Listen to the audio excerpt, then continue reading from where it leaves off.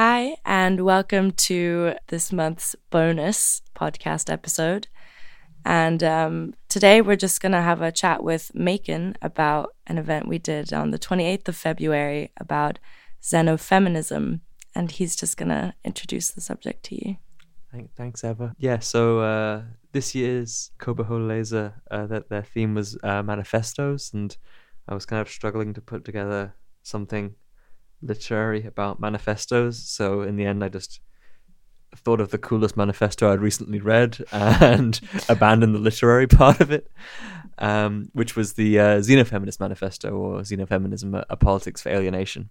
And so we got together with some of our friends from Existenz Philosophisk Akademie and Passive Aggressive, a music magazine that had just made the Danish translation for it, and invited one of the members of the collective Laboria Cubonics who'd written the manifesto, Diane Bauer, an artist and writer based in London, to come over and talk to us. And we had Martin Hauborg Lund, one of the leading speculative realists of Denmark, come and explain some of the origins of this stuff. And we had a jolly old time at Sorte Firkant, all supported by Nobro Lokal Ulvel.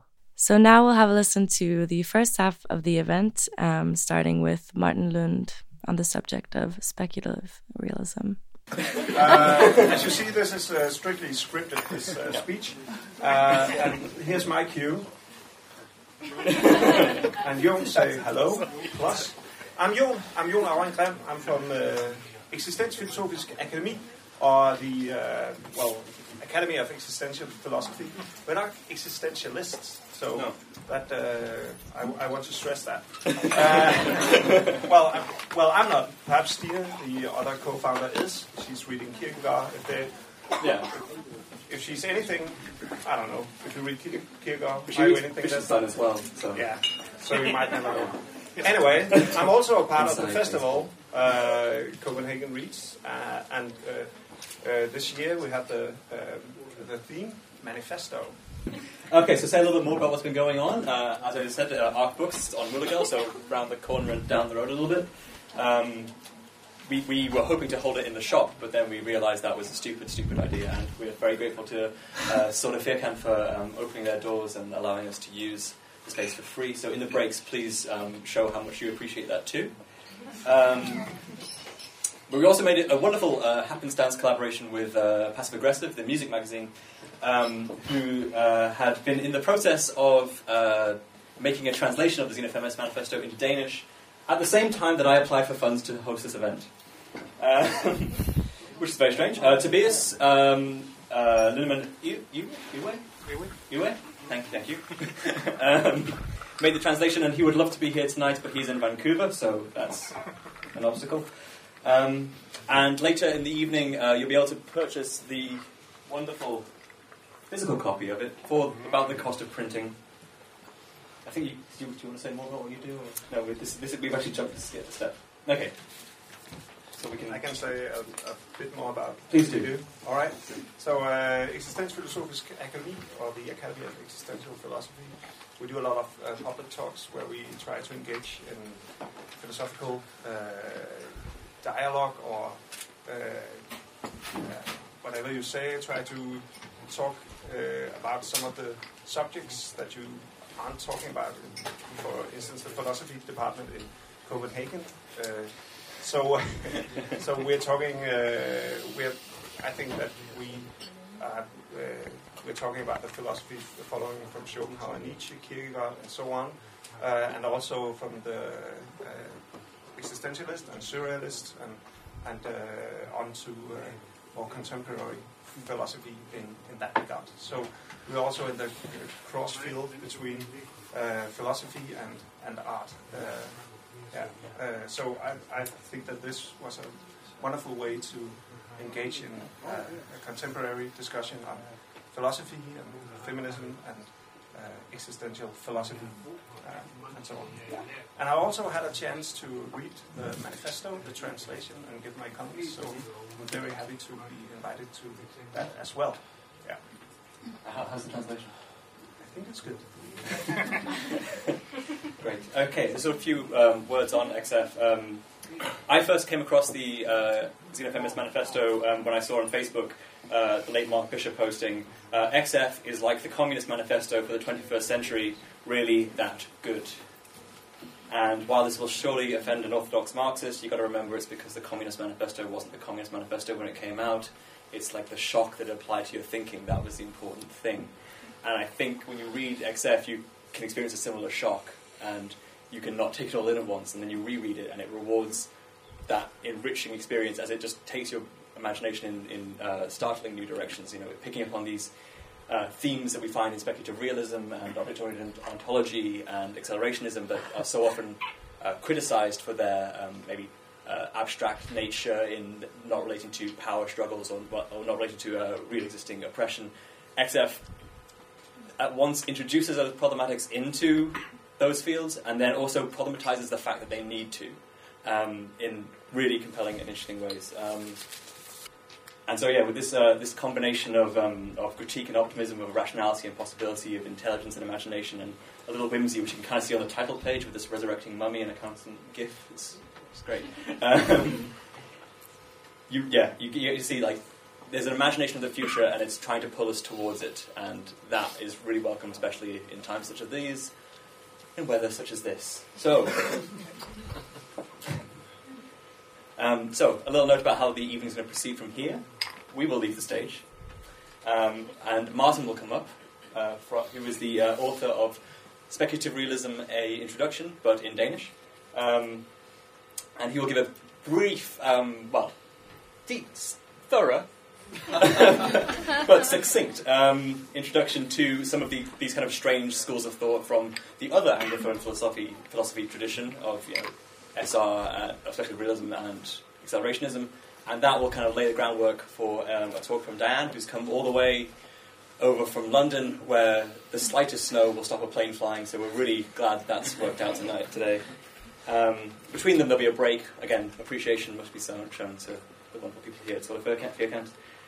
And then finally there'll be a panel where they'll be joined by researcher Rebecca Lund, who's a researcher in feminist knowledge production and epistemic justice at a university in Finland. Injustice. You're researching the injustices. Surprising. It's a bigger field. Wow. That was the wrong booking then? Oh, wow. But I just get my code. So without further ado, I want to welcome Martin up to the stage. So please, show a hand to Mama.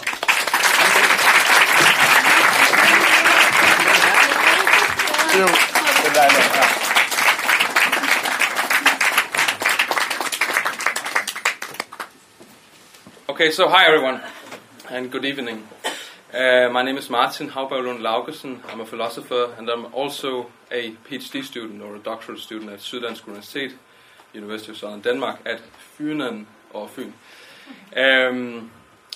I've been working with speculative realism for quite a while now, and as Megan just said in the wonderful introduction, I came out with a book last year called Speculative Realism, Introduction. We keep it in English here. It has received quite a few positive remarks in the daily press and so on, and you should check it out. It's kind of cheap actually, and it's beautiful at the same time. I reckon that. Anyway, it's on Samfundslitteratur, and you can get it for under 200 kroner. And it covers quite some ground, actually. We introduced 6 philosophers in the book, and I will talk about 3 of them tonight, because as Megan ambitiously put it, I will give a brief and thorough introduction to speculative realism in approximately now only 27 minutes. Wonderful. But I don't know. Okay, so I'm super happy to be here, blah, blah, blah, but I will just jump right into the mix now. I first encountered speculative realism back in 2009 when I was doing my master's degree at University of Warwick in England. I spent 1 year over there.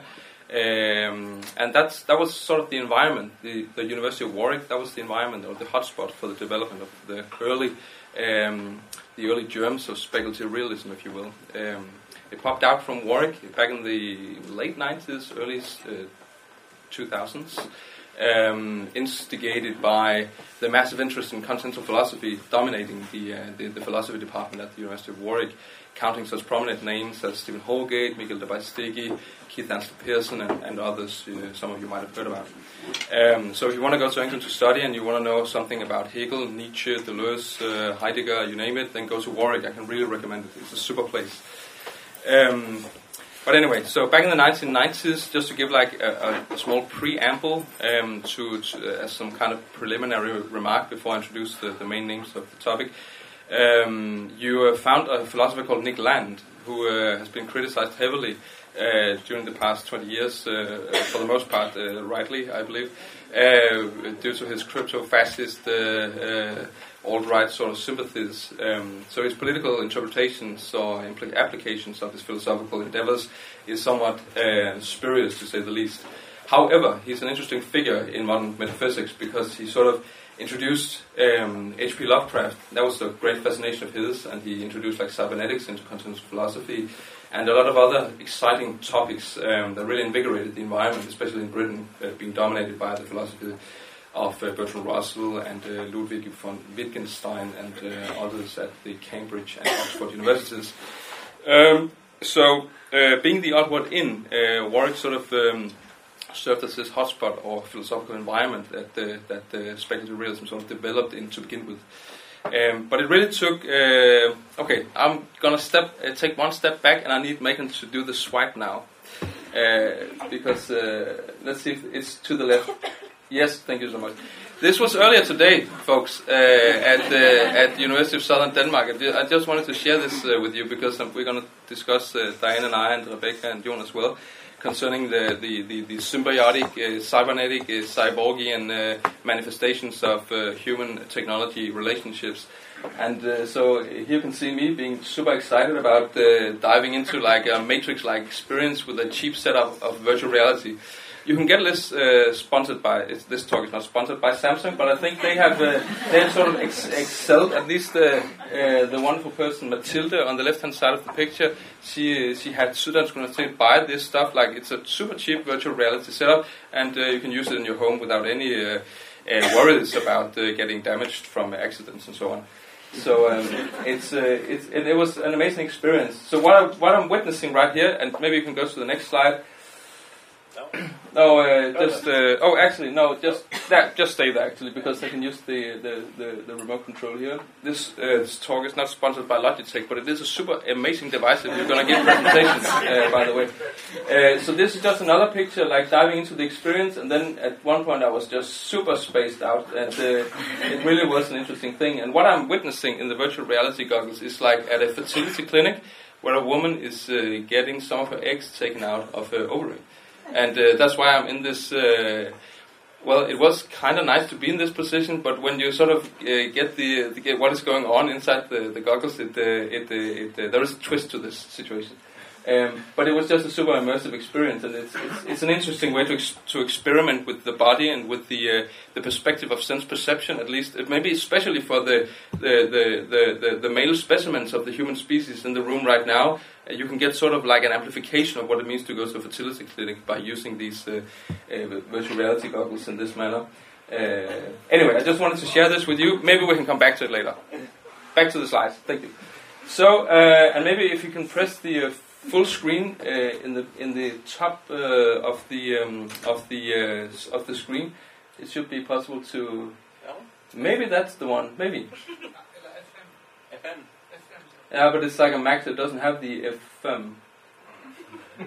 Let's see. Can I? Okay, that's fine. That's fine.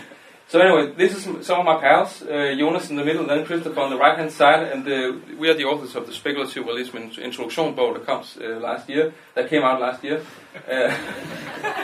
This is not going to turn into some kind of stool dance talk right now. So anyway, this is so Speculative Realism. Getting back to business.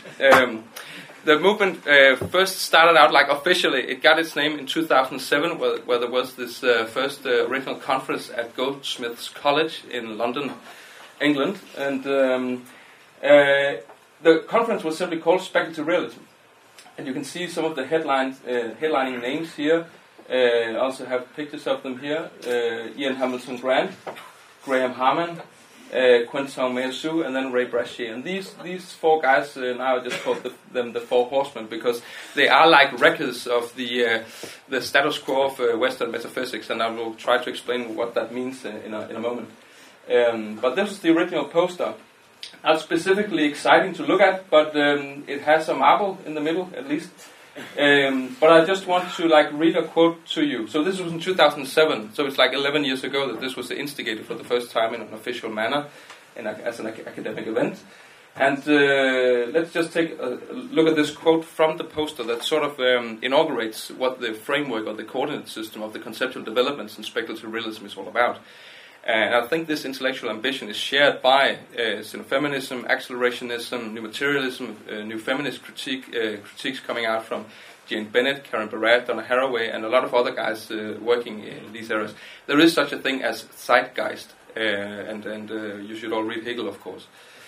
But anyway, on the poster it says, speculative realism is not a doctrine, but the umbrella term for a variety of research programs committed to upholding the autonomy of reality, whether in the name of transcendental physicalism, object-oriented philosophy, or abstract materialism against the depredations of anthropocentrism. And so this is the common ground of every person, thinker, metaphysician, philosopher, practical reasoning kind of person who delves into the speculative realist mix. They agree, they subscribe to this overall ambition. Now, the way in which this can be applied or administered on an intellectual or metaphysical level varies immensely. So you see, it's super important to stress the fact that it's as they say on the poster, an umbrella term. So it's like a paraplubetegnelse that can sort of cover and contain a lot of different and internally reciprocally excluding positions. They are disagreeing quite a lot in this loosely associated group of thinkers. So when you hear, if you hear, and I hope you don't hear, but if you hear anybody saying that I'm a speculative realist, it's sort of nice and so on, then you should be super skeptical, because you cannot be such a thing as a speculative realist like that. It's not a positively defined position in the realm of philosophy. Like, for instance, you could say I'm a transcendental idealist, and then some of you guys will know that then you're good friends with Kant, for instance, or you can be like whatever. It's not a position like that. It's an umbrella term that signifies a movement within the zeitgeist of contemporary metaphysics or philosophy in general. And it sort of has practical implications and theoretical implications on a variety of different levels. And I will try to talk a bit about them now. So these are the guys, some of them. Okay. I just brought this because I think it's super important to stress the fact that when they talk about the depredations of anthropocentrism, what they have in mind is, amongst other things, the underlying circumstances of hard reality that is signified or represented by this host of graphs. Maybe some of you guys have seen some of them before. You talk about it in the literature on the Anthropocene, this suggested new name for this epoch that we're currently living in, geologically speaking, where it's no longer meaningful or practically possible to distinguish between human beings on the one hand, society and so on, and then nature with a capital N on the other side, like what is in the fields, in the woods, in the southern parts of Poland or whatever. We can no longer do that, and that's signified by these graphs. So you can see, just to put it briefly, on the left-hand side, you have like socioeconomic trends, like what is going on in society with human cultural interferences in the Earth systems, like the amount of fertilizer consumption, paper production, world population, and so on and so forth. And then you have like correlating to these drastic developments from 1945 and onwards to today. This is called the Great Acceleration in the literature. You have like the implications for the Earth system or the planetary on a planetary level. The emissions of methane, ocean acidification, terrestrial biosphere degradation, and a host of other jolly things. And so basically, how did this come about? A lot of different ways to answer this question there is, to put it in Yoda-like grammar. Certainly the speculative realists, this talk is not sponsored by Star Wars, by the way. No, but fuck it. Speculative realism is an attempt to do away with or criticize immanently the metaphysical presuppositions of these practical developments. So speculative realism can be said to be a kind of modernity criticism at the same time. So those of you knowing Bruno Latour, our good French friend Bruno, you will know what this is about, because Graham Harman actually wrote 2 books on Bruno Latour, and he's editing an interesting series on Open Humanities Press called New Metaphysics series, I think it's called. So Bruno Latour is also in the mix very much as a background, sort of, for this speculative realism movement.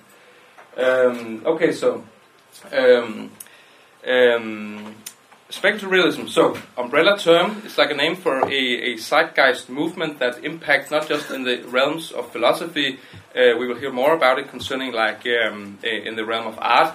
You can also see it in the realm of literature. An interesting movie coming out soon, guys, is Annihilation. The people behind the movie Deus Ex Machina, right? Is dramatizing or interpreting this book by Jeff Vandermeer. Annihilation is the first book in a trilogy called the Southern Reach trilogy. This would be like sort of speculative realist literature, I would say. And I'm not going into it right now, but if you're interested, we can talk about it later, perhaps. But this is a super interesting novel trying out some of the speculative ideas in speculative realism. So speculative realism can be administered on a host of different levels. That's just what I want to get across from the beginning. So don't think it's a static position, well-defined position with a contour and certain premises and so on. It's very much an umbrella term designating a movement in super development. Okay, so impacting popular culture, we can also see it. I think I'll skip this. This is just like a still from Stranger Things, the first season, the best season of the 2, I think, so far. And the professor at the high school is just saying, naturvidenskab er fantastisk, men ikke barmhjertig. Og that's sort of a quote that is quite significant to certain experiments within the parameters of speculative realism. Perhaps some of the more defined positions, such as neo-nihilism and cosmic pessimism. I'll get back to that. They sort of agree with the professor at the high school here that science sort of frames humanity and human beings in a somewhat meager and bleak perspective. Let's say from the point of view of astrophysics or molecular biology or genetics or whatever, we sort of get a grasp of our ultimate finitude as these speck of dust that we truly are. Or perhaps we're all made of stardust, to put it in the Carl Sagan optimist sort of way. This is another quote. I think this may be more easy to relate to. Also in the vein of cosmic pessimism, it's from True Detective, the first season of that show. And it's like we're having a jolly chat in the car here with Rust and Marty.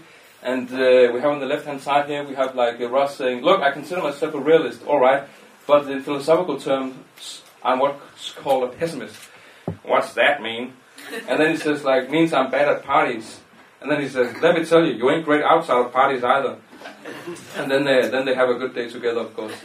But the thing is that the bleak perspective on human existence that Ross Cole, like the character played by Matthew McConaughey, he was the dialogue that the lines that he speak in the television series is heavily inspired by 2 books in the literature, the library of speculative realism. One of them being Eugene Thager's immensely readable "In the Dust of This Planet" that came out in 2010 or 11, I think, yeah, on Zero Books. One of the publishers doing a great deal of work to sort of disseminate the speculative realist ideas. So check out Zero Books. That's a nice publishing house.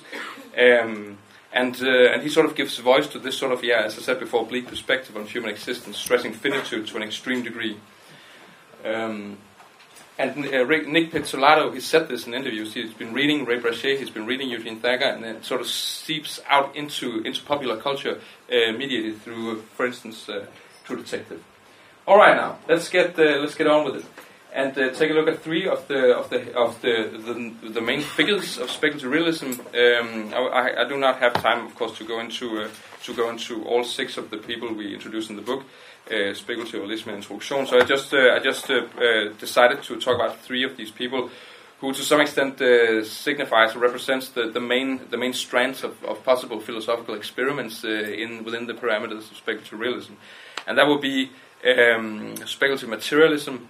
Represented by this guy, Quentin Meillassoux from France, He's a student of Alain Badiou. Some of you might know this person. So he's fond of mathematics, as some of you might have guessed.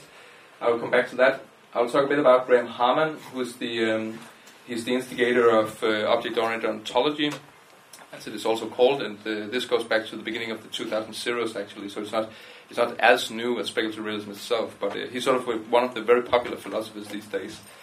And then I will say a bit about Eugene Thacker at the end, and then I will try to wrap it up at the end. Okay, so maybe I should just say that we also write about Levi Bryant, an American philosopher looking a bit like Gordon Freeman from the Half-Life games in this particular rendition. I found that quite humorous. Then we also talk about write about Ian Bogost, a professor at Georgia Tech in America. He's a game designer and also a media studies kind of guy. And Ray Brashear, of course, another British philosopher who I know Diane is quite fond of. Maybe you will talk about some aspects of his thinking. I should say also that the imagery you see at the PowerPoint presentation behind me is brought to you by Anton Bæk Jørgensen, a good friend of mine and a visual artist who we had to do unique portraits of the philosophers that we write about in the book. And they are unique portraits, and we sent the portraits to some of the philosophers, and they were quite entertained and shocked at the same time, I think. But they sort of did not protest, so we went along. But I think this also adds up to like a wonderful visual supplement to the otherwise lofty philosophical meanderings. But let's say something about Quentin Meillassoux. So, the reason why I start out with Quentin Meillassoux is because he's the guy who sort of defined what the problem is. So I talked about the depredations of anthropocentrism to begin with, and another way to talk about the same depredations or the same problem that the notion, the depredations of anthropocentrism sort of deals with, is to talk about correlationism. And in this book, After Finitude, an essay on the necessity of contingency from 2006 originally came out in French. And then it was translated in 2008 by Ray Brashear, another of the speculative realist philosophers. This is like the foundational writing. So if you're going to start out wanting to read a bit about speculative realism, you should get hold of this book, I think. Because this is really the book that defines what is the problem, basically. And a lot of other guys in the speculative realist movement, they subscribe to the same critical diagnosis that Meillassoux he proposes in the book. And it's really like a unique piece of writing, also in like contemporary philosophical terms, because it's like super scholastic in the style. As I said before, Meillassoux is a student of Badiou, so he has a really intense sensibility for the rigidity of cogent arguments. So don't expect to be literarily blown away by this book. But if you find aesthetic beauty in scholastic arguments, this will be something for you. So it's an acquired taste, I think you call it. But anyway, I just want to read a small quote to you guys, just to give you a brief taste of how he sort of defines what the problem can be said to be. And at the same time signaling what is the hope of the future of philosophy, because that is also what we're going to talk a lot about tonight, I hope, opening up of possible new futures, and not just the eternal iteration of a neoliberalist, capitalist society status quo. This is the practical implications of some of the speculative realists, and we will get back to this. Okay, so already on page number 7 in the book, Meillassoux states the following: "For it could be that contemporary philosophers have lost the great outdoors, the absolute outside of pre-critical thinkers, that outside which was not relative to us, and which was given as indifferent to its own givenness to be what it is, existing in itself, regardless of whether we are thinking of it or not. That outside which thought could explore with the legitimate feeling of being on foreign territory, of being entirely elsewhere." So latch on to the notion of the great outdoors that he sort of initiates already at this point in the text. in the Accelerationist Manifesto by Alex Williams and Nick Drisek, something like this. I haven't really figured out how to pronounce his last name. It's spelled in an interesting manner.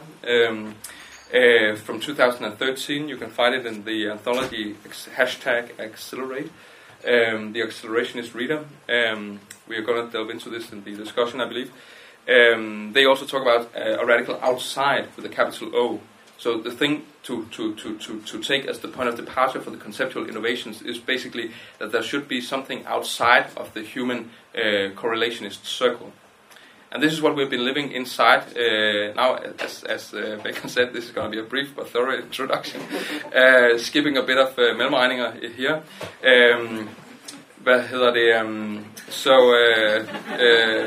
Since the publication of Immanuel Kant's first critique in 1781. All right, now get seated and comfortable in your chairs. No, but since the publication of Kant's first critique in 1781, Critique of Pure Reason, we have sort of lived inside this bubble of the correlationist circle. Now, what does this mean? According to Kant, we want to pursue the so-called Copernican revolution in the history of metaphysics. That means basically that we leave behind the image of man, of human beings positioned in the world of the olden times of Leibniz, Hume, Spinoza, and so on, where human beings sort of revolved around the existence of autonomous objects. So tables were there, bunny rabbits were there, algae was there, cosmic background radiation was there, and so on and so forth. And we sort of had to deal with this. This changes radically with the inauguration of German idealism in the beginning of the 1780s. We have like 50 golden years of European thinking from 1781 with the publication of Kant's first critique and to the death of Hegel by cholera in 1831. We have 50 years where things were really in the mix and super interesting, but it sort of cemented this inner prison of our thinking and our research practices at an academic level, but also on an existential level for human beings. And it meant basically that objects, or the external world, as we also call it in a technical term in philosophy, had to revolve around our thinking and our concepts and our cultural appropriations of who we were, what animals were, what nature is, and so on and so forth. And it was sort of everything outside and everything outdoors had to be reduced or correlated with our conceptual apparatus on a cognitive level. And this subjugation of reality is really what is to be done away with, right, in speculative realism. So you have, like, whether you talk about Fichte, Schelling, Hegel, to some extent Schopenhauer, to some extent Nietzsche, however, depending on how you interpret these philosophers, but especially also phenomenology in the end of the 19th century, they all iterated or repeated this basic premise that the reality of the world, or reality itself, could not be thought and should not be thought without reference to the way in which it was being thought by human beings. So this ontological relativism, this is really the enemy, and this is, from the point of view of speculative realism, this is what has allowed human beings to push forward with this planetary, super intense destruction and negative ways of doing towards other life forms, objects in general, environmental awareness, and so on and so forth. So we have been sort of trapped inside this metaphysical prison that these guys want to break out of. And that is, at least for that reason, that's super important. So if you're into ecology, if you're into nature, if you're into maybe you're a vegetarian, maybe you want to become a vegetarian or whatever, but without the normative declarations of you should be a vegetarian or whatever, I think this is something for you. So, Meyer Su, I will not go into the details of the argument that is not fit for this event, but he defines the coordinates. He defines correlationism as the problem, and he puts forward the claim that we have to investigate the great outdoors on a metaphysical level. Sorry. Well, super. Graham Harman. In 2011, this book came out, The Quadruple Object, and still to the present day, I talked to Graham about this several times, and he sort of affirmed my suspicion. This is still to this day the backbone of his philosophy. So if you want to get a crash course in object-oriented ontology, you should simply buy this book, The Quadruple Object, from 2011. He is coming out with a new book very soon, 300 plus pages, that is simply called Object-Oriented Ontology, a new theory about everything. Maybe that is also going to be good, I don't know yet. But he said to me that this is still what he subscribed to, basically. So just get a hold of this. Graham, he works with what is called a flat ontology, which basically means that he acknowledges the existence of all sorts of different objects and entities in the world existing on the same level ontologically as human beings. So this means, from a point of view of the theory of science, or from a point of view of philosophy, that we should not be especially interested in human beings. We should be as especially interested in all kinds of different entities and other stuff in the world. And he really wants to do away with the Kantian paradigm that subscribes, or not subscribes, that demands of us that we specifically entertain the relation between the subject and the object. This has no place for Graham. His working out of his positively defined philosophy on the other side of the critique of correlationism, Graham Harman takes as his point of departure a radical interpretation of Husserl and Heidegger, two of the great phenomenologists, and but he sort of turns them into realists instead of the usual interpretation, exposition of Husserl and Heidegger in a somewhat more idealist vein. That means that due to intentionality and Dasein, historic human being, we sort of only have access to objects in accordance with the cultural appropriation practices that we sort of incorporate and inhabit in societies, and it turns it into a realist account of things and tool being, as he talks a lot about. Heidegger is famous for his tool analysis and Being and Time, his great work from 1927, and that is sort of his point of departure. So, at the basic level, just to give you a brief sense of his ontology, every object in the cosmos is sort of divided or split at its core, having substance on the one side and then having relational appearance on the other side. And this means in practice that no object ever exhausts another object. So whatever we talk about, if we talk about the remote control, a notebook, a conversation we're having with a good friend, the hair that is lying on the floor after we have had a cheap haircut, for instance, whatever it is, whenever objects relate to one another, they do not ontologically exhaust one another. So this means to apply this on a practical level, that no matter how we scientifically investigate things or practically intervene in the core of circumstances, we're never done with things. There is always more to the story. So it sort of demands of us that we begin to subscribe to a sort of a principle of humility on an epistemological level. So you can see with Harman there is not so long a distance between the theoretical reflections and then the practical implications, even though it's not something he goes that much into. But substantial withdrawal on the one side, and then you have like relational appearance on the other side. That is sort of the core of his ontology. And then he develops this into like cosmic maps of the universe, as he calls them in the book. Interesting reading. Okay. Timothy Morton, another great philosopher. So I just want to mention, I'm not going to talk about him, but this book came out last year in the autumn called Humankind, Solidarity with Non-Human People, and it's by the British author and professor of literature studies, Timothy Morton. Morton is like a student in a certain sense of Graham Harman. He takes object-oriented ontology on a whole new level. And I think, again, I will not go into it right now, but Morton is interesting because he tries to make practical use of speculative realism. He talks about something he calls object-oriented communism in this particular book, and tries to justify the notion of planetary solidarity instead of just talking about international solidarity as we're used to in left-wing rhetoric. So check this book out if you're interested in some of the practical implications of speculative realism. Okay, last but not least, Eugene Thacker. I was privileged enough to actually meet up with Eugene back in 2016, the springtime, to do an interview with him, and it is published on Baggrund, the online magazine of Idéhistorie, History of Ideas, and you can find it for free at Baggrund's website. And I had a chat with him about speculative realism and especially his specific publications in the speculative realist vein, but also about, as I talked about before, like True Detective and how this sort of taps into popular culture in a broader sense. I will say a few things about this book, In the Dust of This Planet. Some of you on the front row seats can see maybe that it says Horror of Philosophy, Volume 1. So here we have a trilogy. And the first book is perhaps the best to go to because that's the most like elaborate and most written out, so it's more clear what he's actually getting at in a certain sense in this book.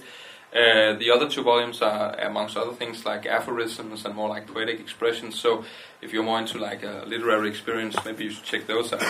I can, for your information, just read the titles of the second and the third volume aloud to you because it's sort of give a sense of where he comes from, I think. The second volume in his horror philosophy trilogy is called Starry Speculative Corpse, and the third volume is called Tentacles Longer Than Night. So again, a jolly fellow, and actually he has tattoos on his body, and I saw two of them.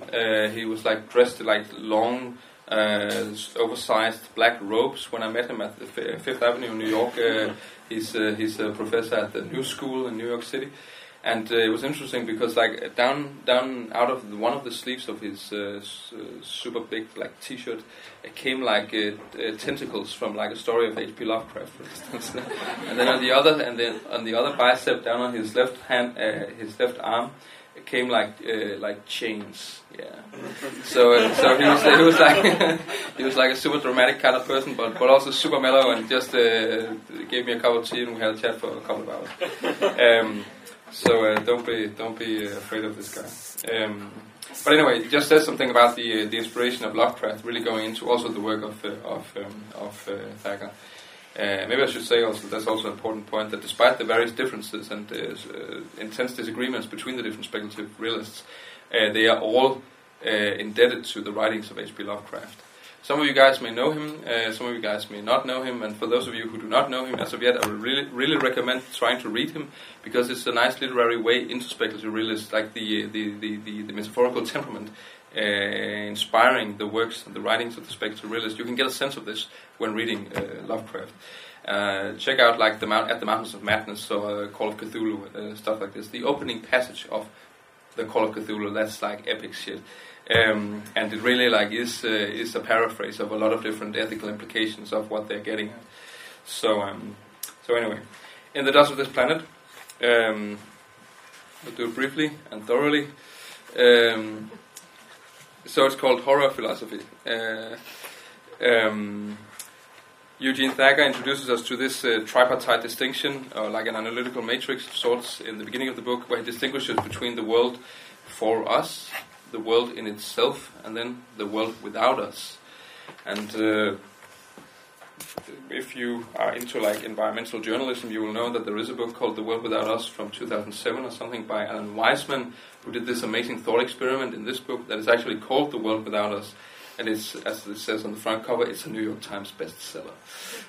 But it's very interesting to read this one. And when I mentioned the southern parts of Poland in the beginning of my talk, it was not a coincidence. It's because right now a major like environmental battle is being fought in the deep, the depths, shadowy, murky realms of the primal forest of Białowieża, I think it's called. You can ask Franike for pronunciation later. One more time. There you go. Thank you so much. And he talks about the forest at length, some length, in this book, and it's really interesting to read. The Polish government right now being just pure dicks, just giving it up for like timber industry. This old primal forest that has like a unique biodiversity, millions of years old. So strange things is going on not so far away from our borders. Strange things are happening within our borders as well, I should say, on a host of different levels. But anyway, the third part of the distinction that Eugene Thacker introduces is taken from this book. That was just the point I wanted to make. The world for us, the world in itself, and then the world without us. And the really interesting part is, of course, the world without us, because we already know from the history of philosophy, like we have been told this time and time again, that you can distinguish between how the world appears to you in a perception or in a piece of knowledge, whatever, and then how it is in itself, like on a mathematically formalizable level. So if we apply like astrophysics to understand like the velocity and the ballistics of incoming asteroids, we can sort of get a pretty precise picture of how the world in itself is configured, at least in relation to that specific phenomenon, right? And if we are going to like deal with an incoming asteroid threatening certain parts of the populated geography of planet Earth, we are not going to ask the hermeneutic interpreters of the humanities to sort of give us an account of the meaning of asteroids in a symbolic context. We're sort of going to call up Bruce Willis, of course, and then he can nuke the no. But we're going to listen to the natural science. That's just the point, right? Nice. The world without us, in contrast to the first two aspects of the tripartite distinctions that Eugene Thacker introduces, has to do with the way in which we are not really capable of actually getting to know at all. And this actually has some resemblance to what I talked about before when I talked about object-oriented ontology and the principle of non-exhaustion. That every time human beings deals with objects or other kind of objects deals with objects, no objects exhaust the being and the potentialities of other objects. That's sort of the main point. And this sort of principle observation, if you will, gives leverage for Thacker in order to introduce the world without us. But he takes it in his own direction, being inspired by Norwegian black metal. He talks about Burzum and Mayhem in the book as well. He talks about Keiji Haino, who played in Copenhagen not so long ago with Bisse. A lot of people left during the concert. I stayed. But he sort of had a lot of different considerations concerning how it is possible to aesthetically stage the world without us. And what he raises as at the end of the book, which is actually part of the most interesting part of the book, in the chapter called "The Subharmonic Murmur of Black Tentacular Voids," it's the name of a poem that he claims is anonymously authored, that has been going viral on the internet pages and so on. But I have checked the footnotes out, and it sort of makes sense to claim that it's he has written this poem. He just sort of don't want to admit it. I don't know why. But he claims he raises the following question at the beginning of the last chapter, and that sort of wraps up what he wants to deal with. What follows is an extended commentary on a basic question. Can there exist today a mysticism of the unhuman, one that has as its focus the climatological, meteorological and geological world in itself, and moreover, one that does not resort to either religion or science? So, instead of drawing neo-nihilist implications of this natural scientific insights into the way the world is, he sort of raises the question: can we mythologically and aesthetically dramatize the condition of existence and reality that sort of follows from the fact that the contingency is all around us? Mayers, who talks about hyperchaos, contingency is really what reality is. And then he sort of goes through these different horror genre pieces of culture, like horror movies, Lovecraft, black metal, and so on and so forth. He talks about demonology. He's very fond of the witch hammer and other medieval texts that he sort of mines for interesting non-philosophical concepts in the book, in order to give another account of how we can understand ourselves in the 21st century. I think I will end just giving you one example of how this can work out. A couple of years ago, there was an opera taking place at the Kongelige Teater, the Royal Theatre in Copenhagen, called Neo-Arctic, and it was only shown for 3 or 4 days, and I don't even think it was sold out, which was a shame, because it was a super fine work of art, and the libretto was written by Sean or whatever, an Icelandic writer, I think. And it started songs on plastic, songs of mud, songs of oil, and songs of different natural phenomena, and human beings, the actors in the scenery, sort of were cast in beautiful projections of biodiversity, aesthetics, and different materialities of the planet. So you get a sense of, I hope, that what is really going on in speculative realism, if you take it to a practical, philosophical, or existentialist, or ethical arena, is that human beings need to be rethought and reconceptualized in the light of a planetary perspective, and not the other way around. And only if we do that, we can sort of escape the depredations of anthropocentrism. That is sort of the wager in speculative realism. Much more to say about it, but I think I will end there. Thank you so much for your attention, and I'm looking forward to the discussion.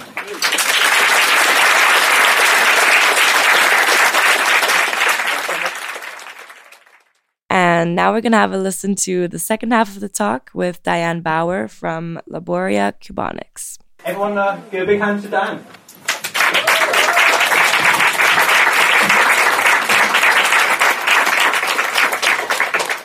Thank you all for the invitation, and thank you all for coming on such a cold night. I'm really happy to be here. I cannot promise to be as entertaining as the last presentation. I have a paper that I'm going to read, and some pictures that will hopefully get us through it. So I want to cover just sort of an overview of xenofeminism, and I will talk about what alienation is meant by xenofeminism and what freedom is. I was hoping to get into nature, but it just sort of started going on and on and on. And actually, to be honest, I haven't totally worked that out yet. So maybe we can do that in the discussion. So I'll just start. So xenofeminism, a politics for alienation, is a manifesto articulating a feminism adequate to the conditions of the contemporary complexity and abstraction of constitutive of the early 21st century. As a political project, xenofeminism recognizes the necessity of working on a scale beyond the local and the need for an agile politics can accommodate adaptation and revision. In addition, XF makes explicit the need for decoupling the building of future platforms from centuries of habituated injustice and the miserable imbalances of power that exist around race, gender, and economic background. This must happen across disciplines, geographies, and cultures.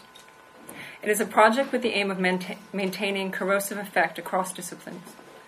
XF recognizes the possibilities of reorienting the complex systems in which we live towards broader justice can be in part made possible by technology, alienation, and the capacity for abstraction, not despite these things.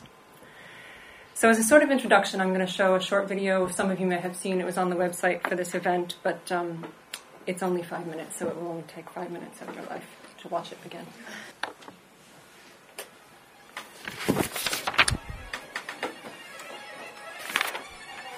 Dear listeners, unfortunately there is a visual component to this next part, so I'm just going to allow Megan explain that to you.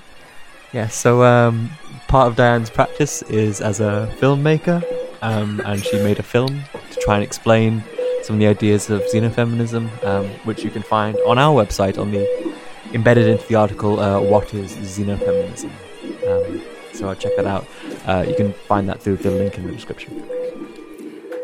Thanks.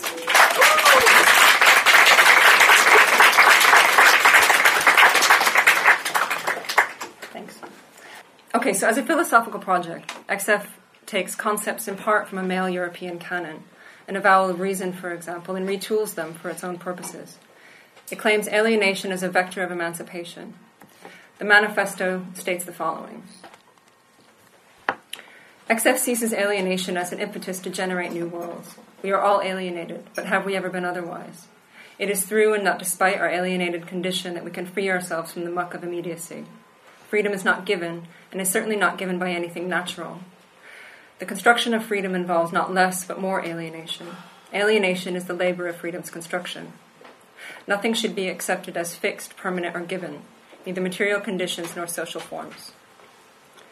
So what is meant by alienation here, and what is meant by freedom? I hope I can clarify both of these things tonight. So I'll begin with alienation. It's a core idea for XF. It's in the title, A Politics for Alienation. And even in the title, it's a project that aims to construct something. It's in that it's a politics for, rather than a politics of. It's propositional of how to use something, how to utilize a capacity rather than proposing a way out, a way of getting out of a condition. But what is meant by alienation here? There are risks in using this term, attempting to retool a word that has so much weight in both the history of political thought as well as common parlance, risks misunderstanding. So I hope I can clarify what is meant here. Rather than estrangement being an inhibitor to what a human can do, it is the condition by which humans have been able to do anything involving scale or abstraction. And these are the conditions in which politics now operates. It is conditions of abstraction that have deep effects on much of the species regardless of individual access to the mechanisms of our global condition. So I'm actually going to mention Carl Sagan. And we can talk about whether stardust and regular dust is the same thing or not. I kind of think it is. It's just one's nicer to talk about. Sounds nicer, yeah. So whether it's star stuff or common dust. So alienation, as spoke about in XF, is closer to the thing that Carl Sagan said about humans being a way for the universe to know itself, at least in our small corner of the cosmos. It doesn't limit knowing to human, however. But alienation for XF is alienation between the capacity to know and from not knowing. Alienation for XF is the human capacity to form and be formed by concepts. It operates at a global scale. It is constitutive of what we are as a species. It is what we can do as a species, rather than being a feeling of disconnect or loss as felt by an individual. It is the split between sapience and sentience. Robert Brandom makes the distinction between sapience and sentience by talking about parrots. If you have a parrot that isn't trained to distinguish the color red from other colors and make a noise indicating as much, for example by being taught to say the word red, it does not qualify as sapience, because just because it can make discriminating noises, it does not have the capacity to understand the concept of red. He says that the sapient being responsibly classifies the stimuli as falling under concepts, as being of some conceptually articulated kind, rather than mere differential responsiveness. So if you think about this purely at the level of the individual, it could get into dangerous territory. With regard to humans who don't have the capacity to form concepts, humans with cognitive impairment, for example. But precisely because alienation spoken about in XF is a functioning across the species, so the cognitive ability of any one human is not the thing in question. Alienation for XF is about what our capacities are, what we can do, and indeed what we are as a species, not as individuals or even as cultures. And thinking about this at the scale beyond the individual is an essential component to XF and the work being developed from it. Helen Hester, who's also part of Laboratory Eubonics, who I was hoping was going to be able to come tonight but couldn't, her idea of sapience plus care, for example, starts to map out why this alienation, this capacity for abstraction, is so important in practical terms.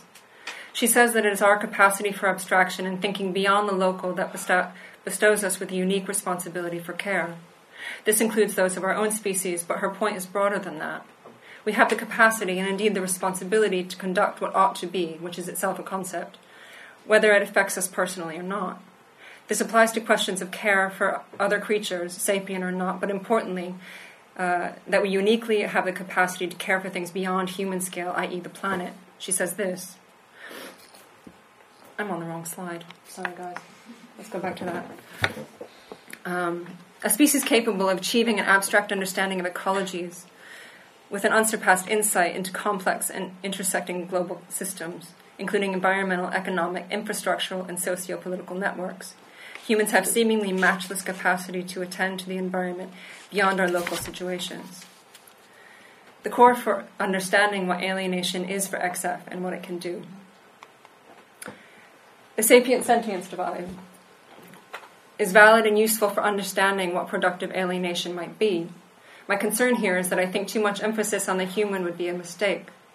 For Brandman, the question of sapience is about the game of giving and asking for reasons, and it's rooted in language. It is a language game, and it's understood this language game is limited to humans.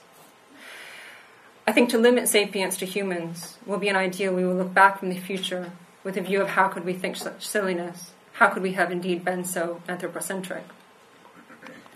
Rather, XF is calling for a broadening of what intelligence might be. The emphasis on capacity to deal with concepts is central, but I would be reluctant to limit it to the human, even though the human, at present, is the species that we can say with some certainty has this capacity, indeed because of language and capacity for discourse. But I would not want to make definitive claims about the capacities of any known unknowns, certain non-human animals. Octopi present a pretty interesting example with regard to this, or unknown unknowns, speculatively speaking, AI or non-terrestrial intelligence. The principal point, rather, is that humans demonstrate a capacity for a particular level of complex thinking and abstraction that is not evidenced by other animals. The capacity to know that we know, to be aware of our knowing, is both a form of alienation and a form of emancipation.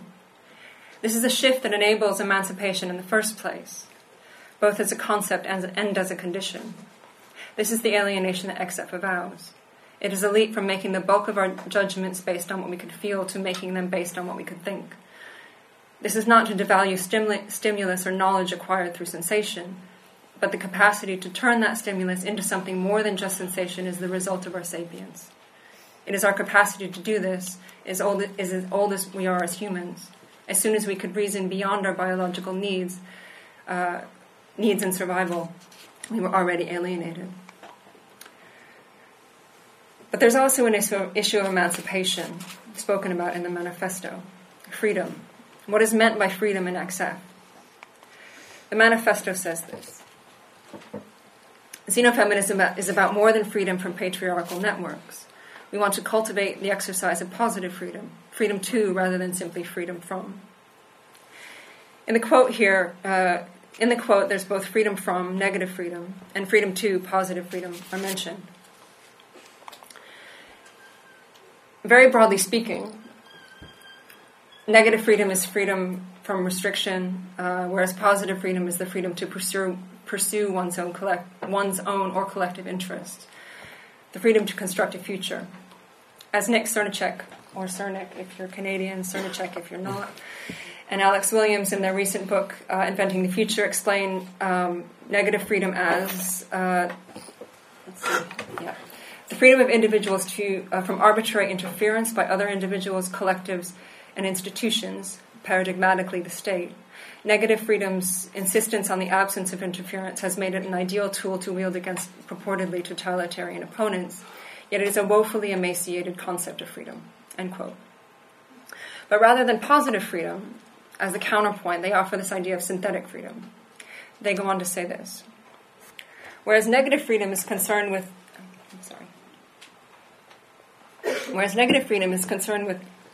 assuring the formal right to avoid interference, synthetic freedom recognizes a formal right without capacity is worthless. Maximizing synthetic freedom involves at least 3 different elements: the provision of basic necessities of life, the expansion of social resources, and the development of technological capacities.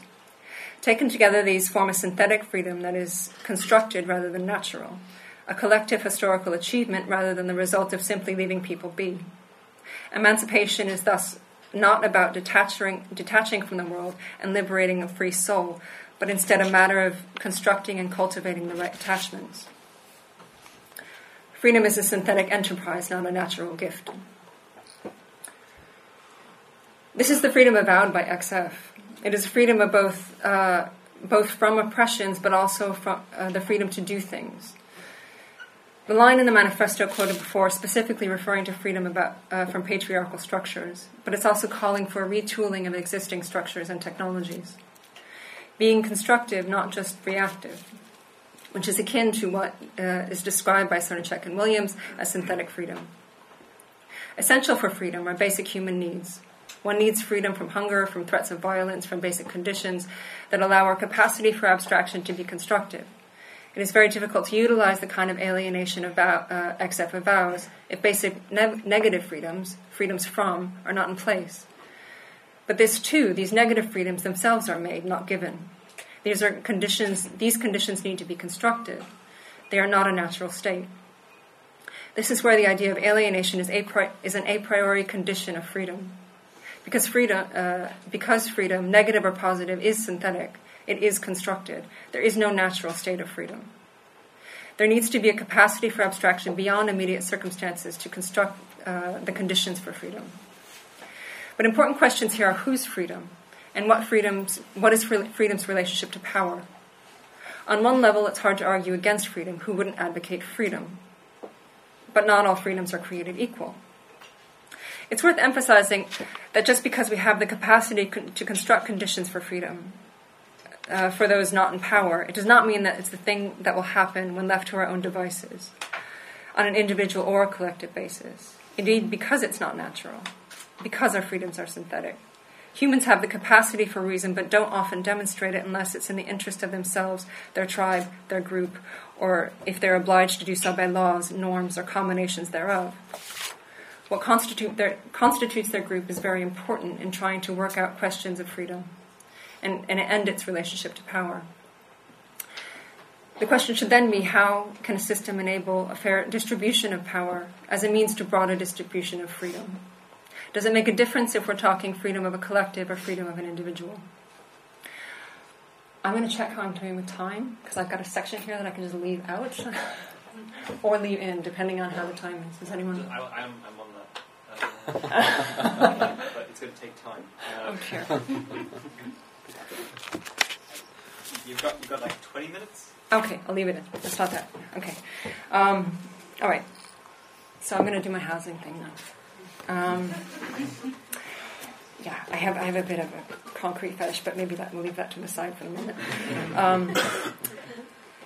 So I want to look at the question of freedom through the lens of housing, because it's one of those basic human needs. If one does not have a stable housing situation, freedom from homelessness, the threat of the elements, instability, violence, etc., it becomes much harder to develop the possibility of positive freedom or indeed synthetic freedom. Using housing as an example, I'd like to think out the correlation between freedom and power. As an example, it raises questions regarding both individual and collective freedom, as well as positive and negative freedom. It makes explicit the relationship between freedom and power. So my example is the UK because that's what I'm most familiar with, but I imagine the situation is similar in much of Europe. I think it highlights how freedom is often spoken about in neoliberalism. So in the UK, building code is set by the state and interpreted by the industry. In the UK, there are 16 separate headings, each covering aspects such as workmanship, adequate material structure, etc. There's a great deal of space for interpretation in how this work is carried out. And because of the myriad of decisions that go into the construction of a building around materials, workmanship, etc., this means there are also a myriad of ways for things to be fudged, whilst responsibility ends up getting widely dispersed. Now, if we are talking about this in the context of trying to understand freedom, it seems to me the situation allows for a good deal of individual freedom for those responsible for making those decisions.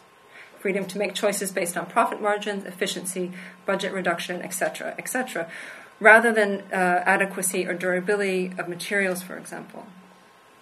In addition to the individual freedoms and distributed responsibility enabled by the structure of building regulation, an important collective freedom within industry is more deregulation. Deregulation provides negative freedom for a particular collective. And to make clear, this is not negative in the sense of deregulation is bad news for huge parts of the UK population, which it is, but negative in the sense that it provides a particular group with a freedom from. A freedom from what is often described as costly and restrictive regulation. So this is the logic of neoliberalism, basically. This brings us back to the question of what constitutes a group, a tribe, etc. So within this particular group, I would include the building industry, but I would also include those who benefit from the ever-elevating property prices within the British housing market. A couple of examples of this negative collective freedom, this freedom from, includes two bits of legislation published under the, this gets very technical in British, the 2010 to 2015 Conservative and Liberal Democrat coalition government. They include a very snappily named Red Tape Challenge, which is aimed at cutting regulation in the building industry specifically, and a 1-in, 2-out rule, which is incidentally very similar to an executive order made by Trump very early in his presidency. So the UK version of the 1-in, 2-out is this. So businesses say that one of their biggest problems in the number of new regulations they have to comply with, it costs them time and money. To reduce the number of new regulations for businesses, government offers a 1-in, 2-out rule. This prevents governments, policymakers from creating new regulations that increase the cost for their business and voluntary organizations. When policymakers do need to introduce new regulation, and where there is cost to complying with that regulation, they have to remove or modify existing regulation with double the cost to business. So whose freedom gets priority here? What are the freedoms of those who live and work in the buildings that are being built or refurbished now? Or even more, where does it leave those in buildings where that were built before more stringent regulation was introduced? Regulation that councils, building associations, private landlords are not obliged to meet retroactively. The relationship between freedom and power seems very clearly laid out here. These questions are begged to be asked in this context. Whose freedoms does legislation protect? It is clear who has the freedom and who does not. It is clearly and predictably coincides with those who have power. So this is Nick and Alex again. They say freedom and power become intertwined. The more capacity we have to act, the freer we are. So this leaves the question of how to move forward, how to begin to redistribute power with a view to broadening freedom. In any political project, there needs to be both knowing that and knowing how. So if the that is synthetic freedom, if we know that synthetic freedom is a synthesis of positive and negative freedom, and it is a commitment worth making, then the how also, but could the how also be thought of as synthetic? A synthesizing of our capacity for abstraction with our capacity for disposition.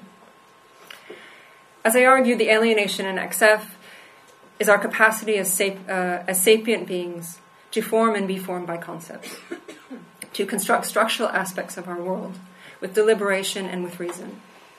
But we also have the capacity for getting a sense of a situation through knowledge that is non-linguistic, precognitive.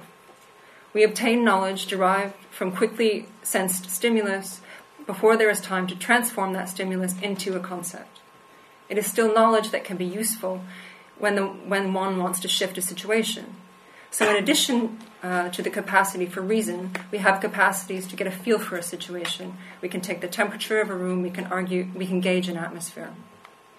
To be clear, when I say precognitive, I do not mean precognitive in some supernatural way or some minority report way.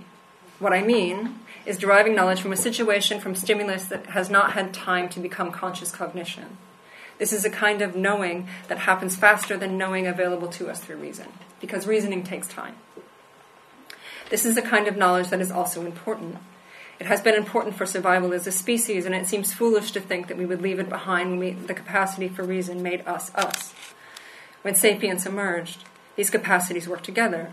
So my question is, can the how of political operation, of constructing a counter-hegemonic politics, be synthesized with our capacity for abstraction in the construction of what ought to be?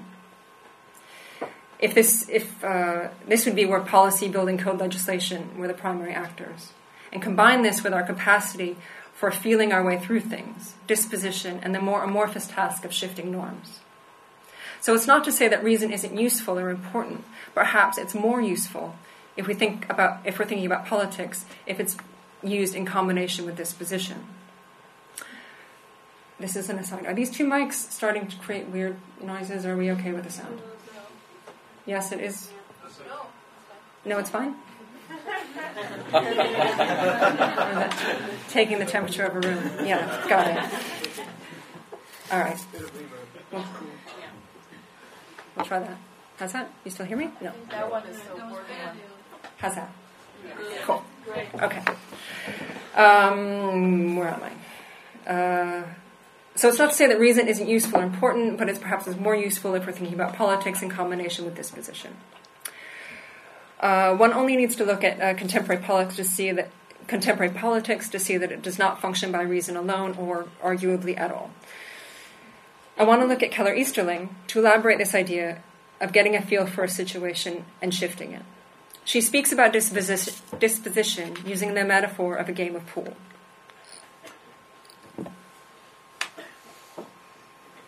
So the balls on the table are a topology. This is Easterling. A network of sequenced relationships. There is no single target at which to aim, but rather a stretchy network of hard and absorptive surfaces. The player who sees only one fixed sequence will sink fewer balls, reduce the potential of the table, and lose. Rarely are the cue ball and its target geometrically aligned with the whole, so the majority of shots involve the expertise of indirect contact and ricochet. The game is played like a chain reaction with multiple branching possibilities that change after every shot. And yet with every shot, the most constructive thing that can be done is to increase the chances for more shots, generate more branches in the network of possibilities, more information. There is no need to call each shot. It is better to keep the spectators guessing. There is also a matter of touch, which can't be easily described, but only understood by doing it. Pool is only a reminder of all the things that can change when a body, with all its sentience and force fields, brushes against the air. It can be a matter of deliberate speed and impact, coming from hands through the cue stick and out to the ball, but sometimes it's a matter of English. The spin placed on the cue ball that's later transformed to another. English is an advanced technique that can't be predicted, but it can be exploited. It's less about the intention of the shooter and more about something between moving solids outside of the human skin. The player who can continue to set up potentials and options can rule the table longer. So the question I have at the end of all this end quote from Easterling, the question I have here is the question of scale. So Easterling is suggesting a kind of dispositional knowledge. She speaks about this also in her book Extra Statecraft, and she cites Gilbert Ryle, for whom knowing how is explained through the example of how to tell a joke. This is Easterling again. She says, what is funny is contingent on a set of choices, contingent on the audience's reaction. The clown's performance relies on knowing how. So, end quote. My personal sense is that Ryle does not put sufficient value in an ever-shifting knowing that. Knowing that, importantly, is not some rigid fixed thing, but it also changes in time. But the analogy of both the clown and pool seem nonetheless useful for thinking about dispositional knowledge and its importance. It is, of course, only half the story. It is one of the elements that needs to be synthesized because I'm not sure this kind of dispositional knowledge can operate sufficiently at a larger scale. Does that touch that can't be easily described, that she mentions, still function at a scale beyond the experiential, at a scale where there is no touch? We are a global species. Our lives are intimately affected by global conditions, whether one has or does not have access to global finance markets, the internet, or a mobile phone. To demonstrate the scale of the problem, I would like to carry on with the metaphor of pool. There is, of course, physics involved in pool. There's the reality of the force with which the ball is hit, the direction, the spin, etc. All of that has the potential to be calculated. The kind of knowledge that calculation would provide theoretically could enable the understanding of what needs to happen to control the table, to win the game. However, making these calculations would not be the most practical way of, in fact, winning the game. Much more effective, as Easterling describes, is getting a feel for the table and knowing about the space between things. Calculations are extremely useful, however, if you want to scale up. So if we think about scaling up, force, spin, trajectory, these are all present in celestial bodies. Let's scale up the metaphor by looking at something like getting Cassini into precise orbit around Jupiter. This work cannot be done by disposition. It is through abstraction, mathematics, that this is possible. It is through calculus that this can happen. This is the capacity for abstraction that has enabled us as a species to function at a planetary scale. This is the alienation where we started. This abstraction is now present in our economics and our politics, though perhaps it's closer to the knowing that than the knowing how. But both are now essential. We need a command of both abstract and dispositional knowledges if we are to have a political efficacy. What I'm wondering is, what would a synthesis of this dispositional knowledge and abstraction look like if the aim is to shift the trajectory of humans towards greater distribution of power and therefore freedom? The urgency of this becomes all the more evident when we're thinking about something like climate change and sea level rise. It is a planetary scale crisis that needs to be dealt with by locally embodied species who also has the capacity for abstraction.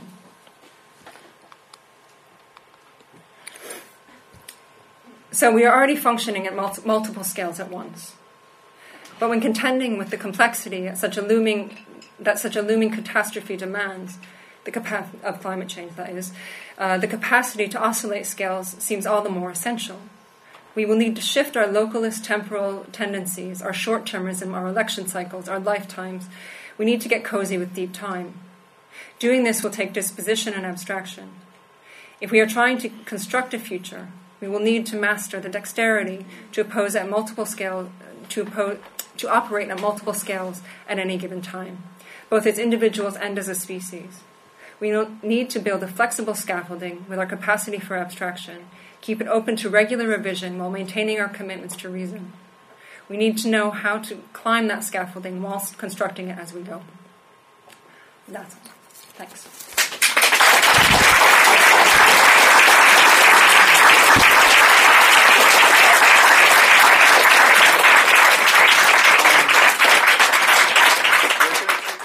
Okay, thank you so much for listening. Stay tuned for more podcast content. I don't know what to say. No, we're leaving that in. Bye, guys.